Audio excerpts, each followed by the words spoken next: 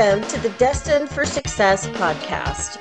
I'm your host, Jennifer Takagi, and this podcast used to be called New Manager Media, Manage Right from the Start.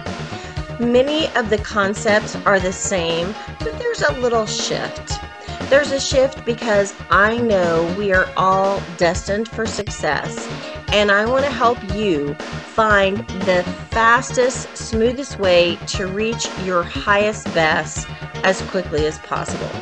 Join me in today's episode where you're going to come up with new ways to build your skills and influence others to make the impact you desire to make. I look forward to connecting with you soon.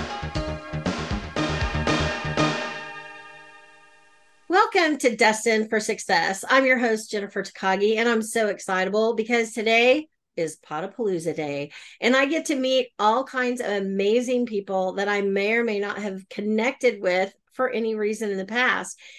And that is still true because we have the opportunity to visit with Julie Ferman, and Julie's podcast is The Cupid's Coach. I love that. I love that title. And I love the whole idea of matchmaking because I haven't always made the best choices in my life, and I might have benefited from some help. Welcome to the show, Julie. Thank you, Jennifer. It's really good to be here. So tell me a little bit. How did you get on this path? Are you an actual matchmaker? I am. I'm an actual matchmaker and dating coach. I've been doing this for 33 years, since 1990, since I met my own husband through a proactive dating process. So first I had to get real frustrated with dating and puzzled as to why it wasn't going my way. And then I hired a coach who was actually a good friend of mine who said I had to have skin in the game. He said I had to pay for him to take me under his wing, and he did.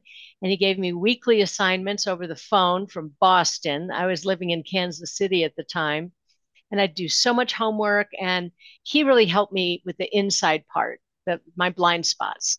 My big long list of criteria that was ridiculous. He made me focus on the top three, instead of 23, right? And then we put together an action strategy. And I did everything you could possibly imagine to meet the right guy. I wasn't sure I was going to be able to have kids. I'd had surgery at 27, leaving me with half of one ovary. So I was like tick tock, right? I was the girl who really wanted marriage and family to happen. So I placed personal ads in the newspaper. We couldn't do online dating back then. We didn't even have the internet. And I put together lots of events. I put a profile together about myself with photos, and I had it copied at Kinko's a million times. And I sent it out to everybody I knew, 5 copies with a cover letter that says, "Who do you know who wants to meet this girl?" I was really working it. And I got transferred with the company I was working with to St. Louis, where I was from. And I was sitting there the first few weeks of being back where I was from at this Ethiopian restaurant, sitting by myself, eating food with my hands, feeling like the world's greatest loser. And I'm looking at the personal ads, and I thought, Julie, you can't put a personal ad in the St. Louis newspaper. You grew up here. What if your history teacher sees it? What if your old boyfriend sees it and puts the word out that Julie's doing personal ads? She must be a total loser, right? So I saw in that publication ads for dating services, and I thought, okay, I ripped the page out. I ran home. I called all 3 of them. 2 of them were blind date matchmaking companies. And I'd had enough surprises with online dating. I didn't really want to have a whole bunch of new surprises and pay a lot of money for it. So the other agency, maybe you remember the name of it. Where do you live, Jennifer? I'm in Oklahoma City, and I lived in Kansas City in the late 80s. How So come we weren't playing together? it should That's have when I been was friends because there. I was sitting home alone myself. I worked for my father's Ramada Inns there. And then when he died, I ended up with Ritz Carlton. We turned the Alameda Plaza Hotel into this big, beautiful Ritz Carlton. So that's why I needed help, because I was working 80, 90 hours a week. It was just sick. So I saw that there were ads for Great Expectations, which was a video dating service. And later, well, I'll tell you how it happened. I go in there, and the guy who did the interview with me and talked me into joining, the guy who took my $1,450, signed me up at his agency, that's my husband. So He got the pick of the litter, so to speak. he wasn't allowed to ask his members out. He wasn't supposed to. It was a protocol thing. And so what happened was I finally got my photos done and my videos done, and then you could finally just access the books. So I'd sit down and look through all the books. They had just opened their doors, Jennifer. There weren't very many people. So I'm thinking, oh my gosh, was this just a huge mistake? Did I just waste $1,450? And I thought, well, I'm going to have a good relationship with these people no matter what. So I knocked on this guy's door and I joked with him. I said, hey, I looked in the G book under Gil and I didn't see you. What's the story with you, pal? And he said, well, I'm not supposed to ask out my members. And I said, well, what would you do if one of your members asked you out? And he said, if she was cute, I'd probably go. I said, come on, let's go have a beer. And 5 weeks later, we got engaged. And 5 months later, we got married. And 2 months later, we got pregnant with the kid who's turning 32 tomorrow. And the other one followed 2 years later. So I married into the dating industry and worked for my husband for 7 or 8 years. There were a lot of things I liked about it, a lot of things I didn't. Have you ever been part of a dating agency before, Jennifer? I've not, but before you tell me more, I went to Washington, D.C. on business all the time, and I ended up on the same flight from St. Louis to Oklahoma City week after week after week. And I got to know this gal with Southwest Airlines, and we would always move so we could sit together. She lived in St. Louis. Her friends talked her into going to a video dating site. She met a guy. She was in her late 30s and Catholic, never been married, and wanted a guy who was Catholic, never been married. His friends forced him into signing up. And the story's kind of like yours. He was in the Air Force in southwestern Oklahoma. So she would fly in once a month to see him, and we would fly together. I have her name written down somewhere.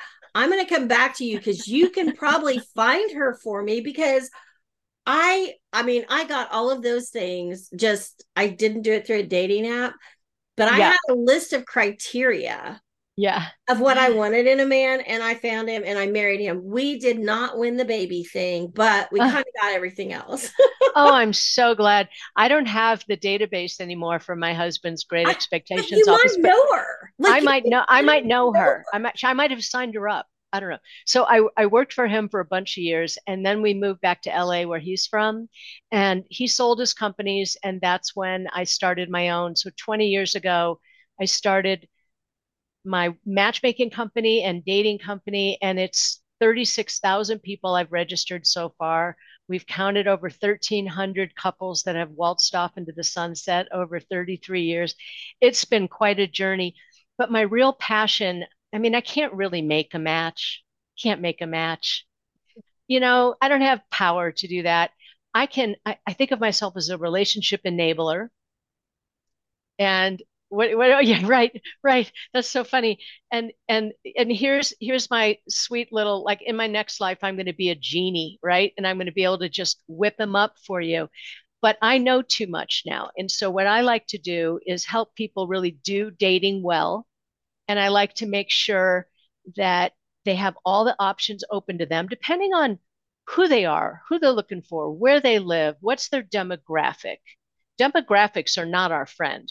Um, the young guys are really, really struggling. There are not enough young women, and all the men are, not all of them, but the young women are often just inundated with requests, especially if they're attractive. So that's just, there's no way to get an attractive woman to respond to you online. They're just getting 100 messages an hour.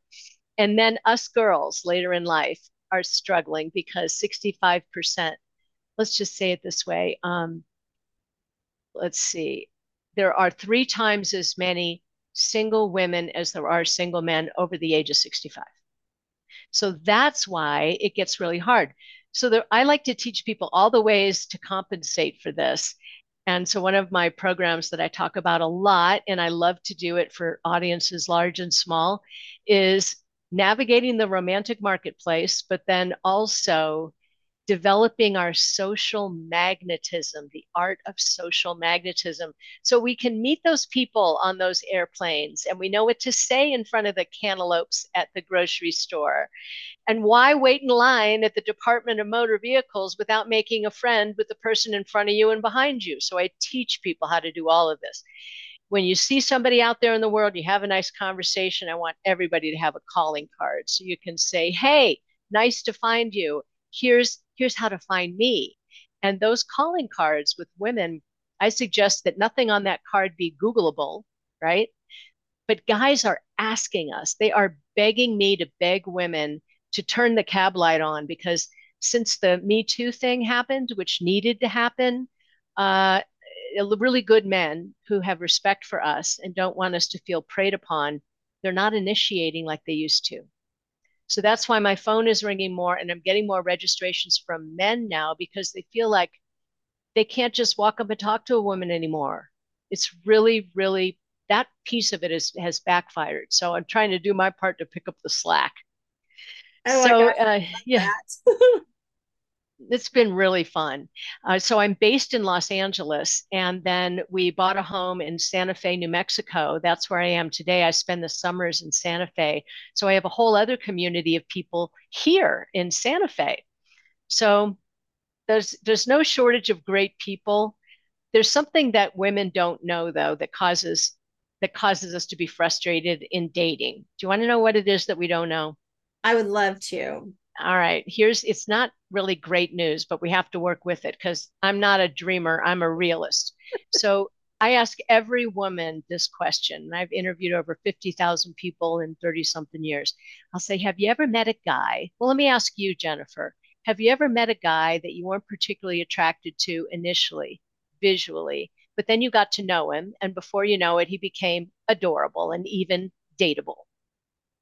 Has that ever happened for you? Probably. 85% of women have given me a yes response to that question. We have a superpower. It's the ability to look inside a human being and measure up character, values, shared passions. We have the ability to see more. It's our powers of perception. Men, on the other hand, I've asked, thousands and thousands and thousands of men, what percentage of men would you say have the ability to develop attraction over time? Oh, I'm going to say much less. Yeah, that's right. It's really bad. It's like less than 5%. So what that helps me understand is that it's not that they're superficial and shallow. They literally have equipment that needs to function in order for babies to be born on the planet and the species to survive. It's basic instinct. And this is the longest we've ever lived, right? If it was back in the 1850s, you and I would have been 6 feet under by now. We wouldn't be out there dating in our 60s or even thinking about it. So it's a different world. It's changing. And women are flexible and adaptable. It's one of our superpowers. So what we need to do is shift, just like the other piece of the puzzle that's so important.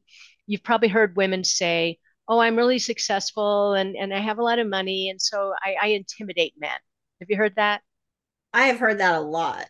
Yeah, you stop them in their tracks right then and there, Jennifer, and say, first off, stop bitching, call Julie. But secondly, what you say to them is, men are never intimidated by a woman.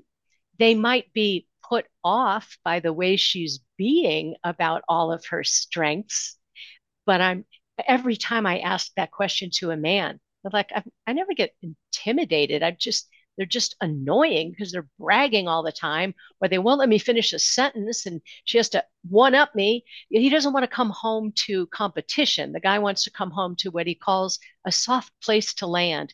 So it's not that we can't be strong and powerful. We got to get really good at the toggle switch, which is, what happens when I finally shut down this computer and I know I'm going to need to morph myself into a woman to be a partner to my husband.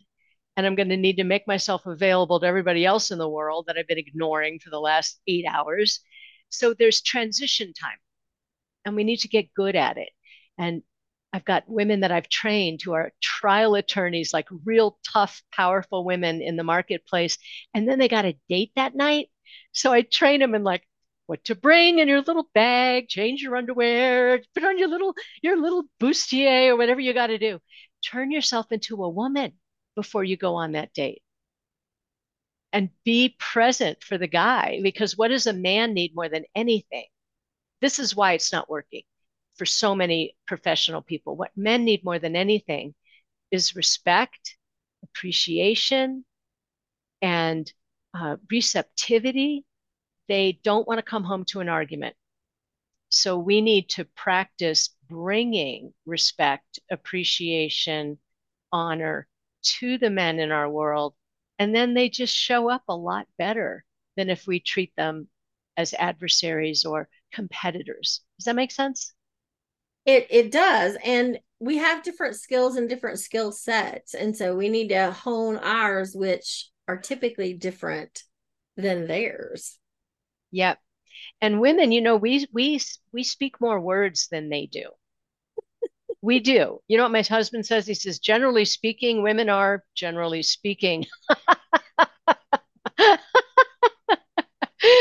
I wonder if more podcast hosts are women than men. I wonder.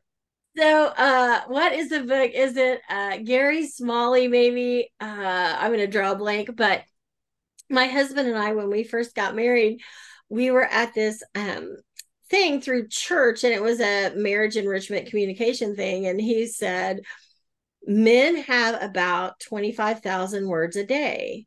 So when they get home from work, they've pretty much used up all their words. When women come into the world, they have like 50,000 words a day. So when they get home, when they get home and everybody gets together, they have way more words. And if a woman works from home or is a stay-at-home mom working the house at home and hasn't talked to anybody all day, now she has a minimum of 45,000, and it's just like a whole cluster. So my husband drove me and one of my girlfriends from college to a lake where we both had little places, and she and I hadn't been alone together in a long time. We're both married, we're busy, we don't have time. 2 hours in the car, I'm in the back seat, she's in the front, he's driving. She and I talked the whole way. We dropped her off, and as we're backing out of the driveway to go to our house, I just stayed in the back seat. My husband looked over his shoulder to back out, and he goes, okay, I can only hear 25,000 words a day, and you all just superseded that. I need to not hear one word for a solid hour. God love him. I meant, That is so funny. It's absolutely true. I wanted to tell you that last weekend, 2 weekends ago, I was in Oklahoma City. Another time where we could have played together, but we didn't know each other yet, so we didn't. My sister and I met there because she's in St. Louis. I'm in Santa Fe. Smack dab in the middle is Oklahoma City. We both drove 7.5 hours to get there. Because why? Because our dogs needed to meet. We had so much fun. So I've got a great little mashup that we did from going to Cookies, the karaoke place. Have you been to karaoke at Cookies? It's a great little place. I'll look it up. We had a great time. So, there's one more thing I wanted to share about that business of, when the guy comes home from work, okay, from wherever he's been, he needs a little transition time. Mr. Ferman goes into the smallest room in the house with a crossword puzzle, and he hangs out there, and I hear a few flushes, and then I know he's done and ready to engage. That's where he does his thing. But it's just hilarious when we need to talk to our guy because we've been cooped up or pent up or there's something we need to share. We have to let the guy know if he's supposed to fix it, if he's supposed to fix the problem, or just hold the trash can. Because sometimes we don't really want anybody to fix it. We just need somebody to hear how awful this thing was. And so then we have to remember to say, hey, honey, I got something I want to share with you. The good news is you're not in trouble. Other good news is you don't have to fix it, but would you just hold the trash can for like 5 minutes so I can just tell you about this thing that happened? And then he knows he's free, he's safe. He doesn't have to try to figure out all this. Can you imagine how annoying it is for men to hear the voices of us girls, given that we talk so much more than they do? And I feel bad for them. Well, as a friend of mine would say, to have all this, that's your price. Like you have to listen, right? In order to get all this, right? Yeah, I'm bringing this to the party, dude. You are Yeah, I'm so bringing funny. all this. Well, and I think that it's just an awesome like whole way to do it. And I have a girlfriend, and years ago, I've been married 31 years. She's been married, I don't know, more than that, 37, 38. But she said, the thing is, I have to start the conversation. I just want you to hear what I said or what I have to say, and I don't want you to fix anything. And I had a problem buying tires a couple of weeks ago. And I said, I'm going to tell you what happened. I don't want you to react. I'm going to offer couple of possible solutions. And then we can talk about the solutions. But I don't want you to interrupt me in the whole story of all the things I did wrong. I just like, let's get here. And I have to give him Bill Takagi, you get a couple of bonus points for that because he was like, okay. And then we came to a solution and it all worked out. But you have to draw the lines because they're hunters Yeah. and they want to fix the problem and Right.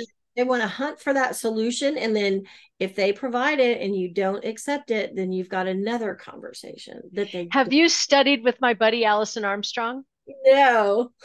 Oh, because the way you speak, it's as if you've studied with her. You've learned a lot of this stuff. You've been very growth oriented. It's no surprise you're a great host.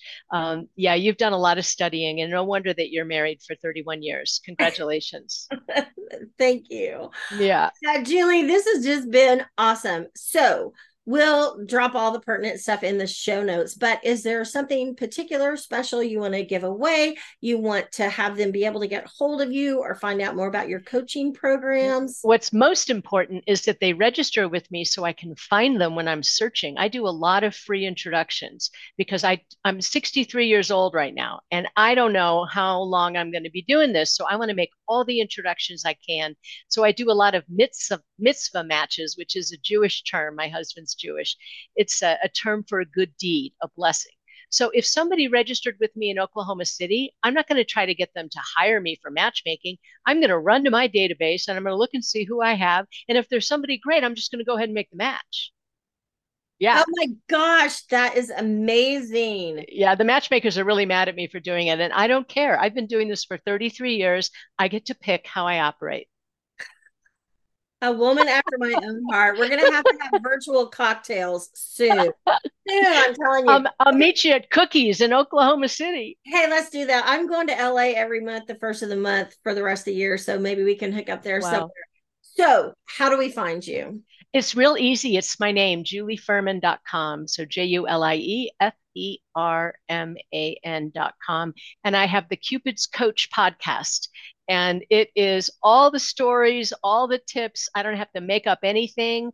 These people out there in the world give me all the content I would ever need to share with people. Good stuff and bad stuff. It's hilarious. Laugh out loud, funny stories.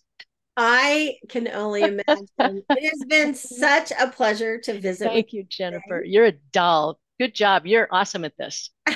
Thank you so much. I'm Talk to you Jennifer soon. Takagi, and I look forward to connecting with you soon. Thank you for taking your time to spend with me on this latest podcast of Destined for Success. Please take a moment to leave a review, share it with a friend, and subscribe and get the newest episodes every Monday morning. I'm Jennifer Takagi, and I look forward to connecting with you soon.